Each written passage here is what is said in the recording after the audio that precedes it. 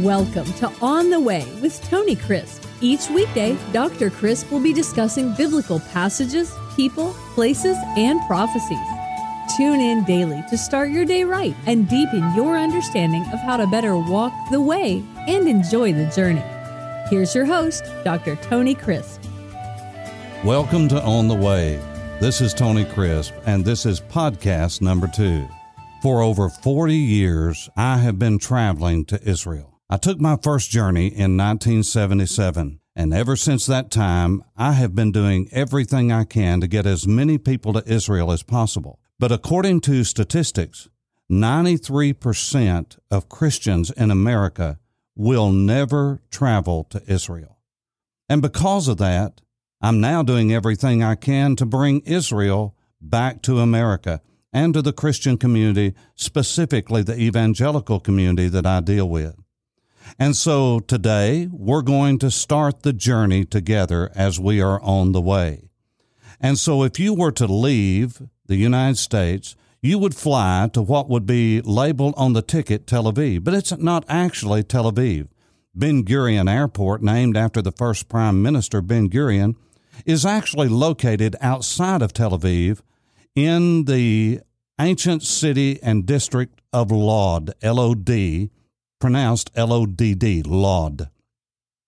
And we don't hear a lot about Lod in the Bible because it is primarily an Older Testament city, usually related to the Via Maris, what later became known as the Via Maris, and that's the great north-south trade route that went from northern Africa and Egypt all the way into Asia and then into Europe. And many of the events that took place in the Bible took place along that stretch of road called the Via Maris. And in coming podcasts, I will talk with you about the great trade routes. But when you fly into Tel Aviv, you're actually flying into Lod. Now, we know Lod better in the New Testament as Lydda. The scripture says in the book of Acts chapter 9, this is after the substitutionary death of Jesus in Jerusalem, his bodily resurrection from the dead, his speaking and teaching and appearing to the disciples for 40 days, and then from the Mount of Olives ascending and to return back again, as Zechariah the prophet says, back to the Mount of Olives, and then he will set up his kingdom and he will reign for 1,000 years, according to the book of Revelation, chapter 20. And so we're going to pick up on the narrative long after that ascension. And Peter now is going to make his journey down to Lydda, or where we land when we go to Israel, and that is to Lod. And the scripture says in the book of Acts, chapter 9, then the churches throughout all Judea, Galilee, and Samaria. By the way, that is the same geographical divisions that modern Israel goes by today. And so it says the churches throughout all Judea, Galilee, and Samaria had peace and were edified, were built up, and walking in the fear of the Lord, in the comfort of the Holy Spirit, they were multiplied, not just addition, but multiplication.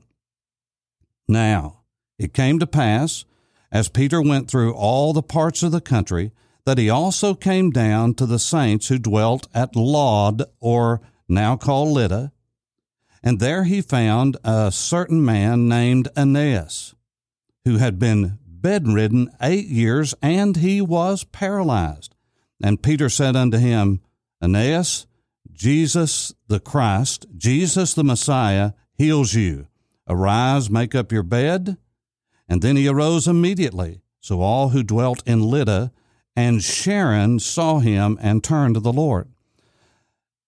Lydda is located, again, along that ancient trade route that the Romans called the Via Maris in Latin. And it is there that you find this huge, long valley that runs north to south that is called the Sharon or Sharon Valley. Yes, it is the same valley that Solomon speaks of when he talks about the rose of Sharon and the lily of the valley. We'll talk more about that in the next podcast.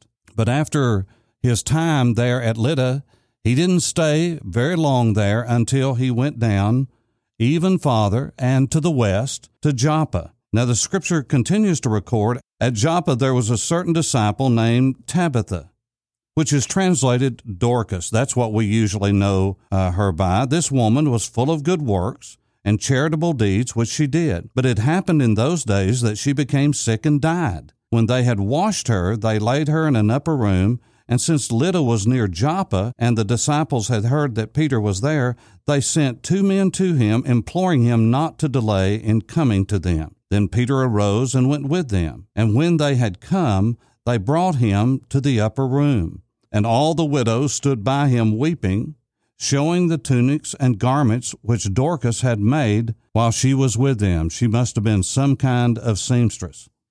But Peter put them all out and knelt down and prayed. Turning to the body, he said, "Tabitha, arise." And she opened her eyes, and when she saw Peter, she sat up.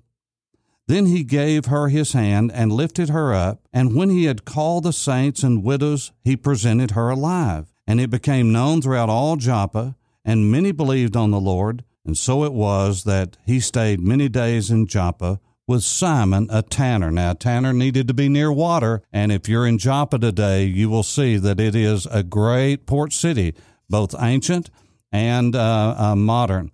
And it is adjacent to, so close to Tel Aviv, that it is called Tel Aviv Joppa, or Joppa Tel Aviv. Now, it was at Joppa, it is in Joppa, that Peter is confronted by God himself through a great vision of a sheet coming down that is filled with all kinds of animals that are creeping and crawling, non-kosher. As you recall the story in the book of Acts, Peter, when he is told to arise and eat, says, "I have not done so since my youth." Now that's amazing. And the reason it's amazing is because I hear all the time Western and American preachers saying that Peter was not a religious man. The disciples were religious. Most of them were very religious, and Peter was a religious man. You say, well, how do you know that? Because he was keeping kosher. And according to Acts chapter 10, he said, "I have done that since my youth."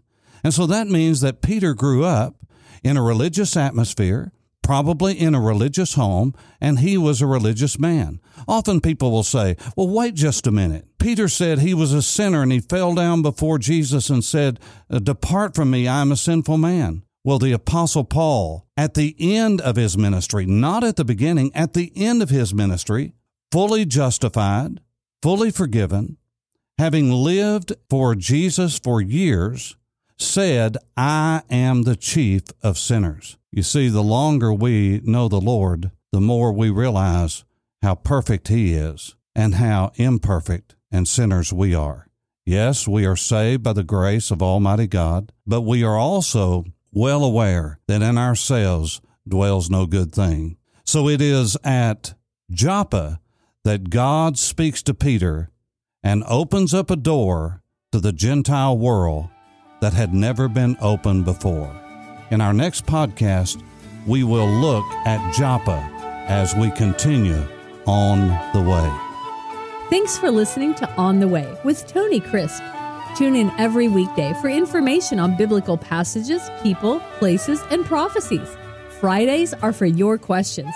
Email your questions to questions@tonycrisp.org. Then just listen for your question to be answered on Friday's podcast. That's questions@tonycrisp.org. Thanks for listening and have a blessed day on the way.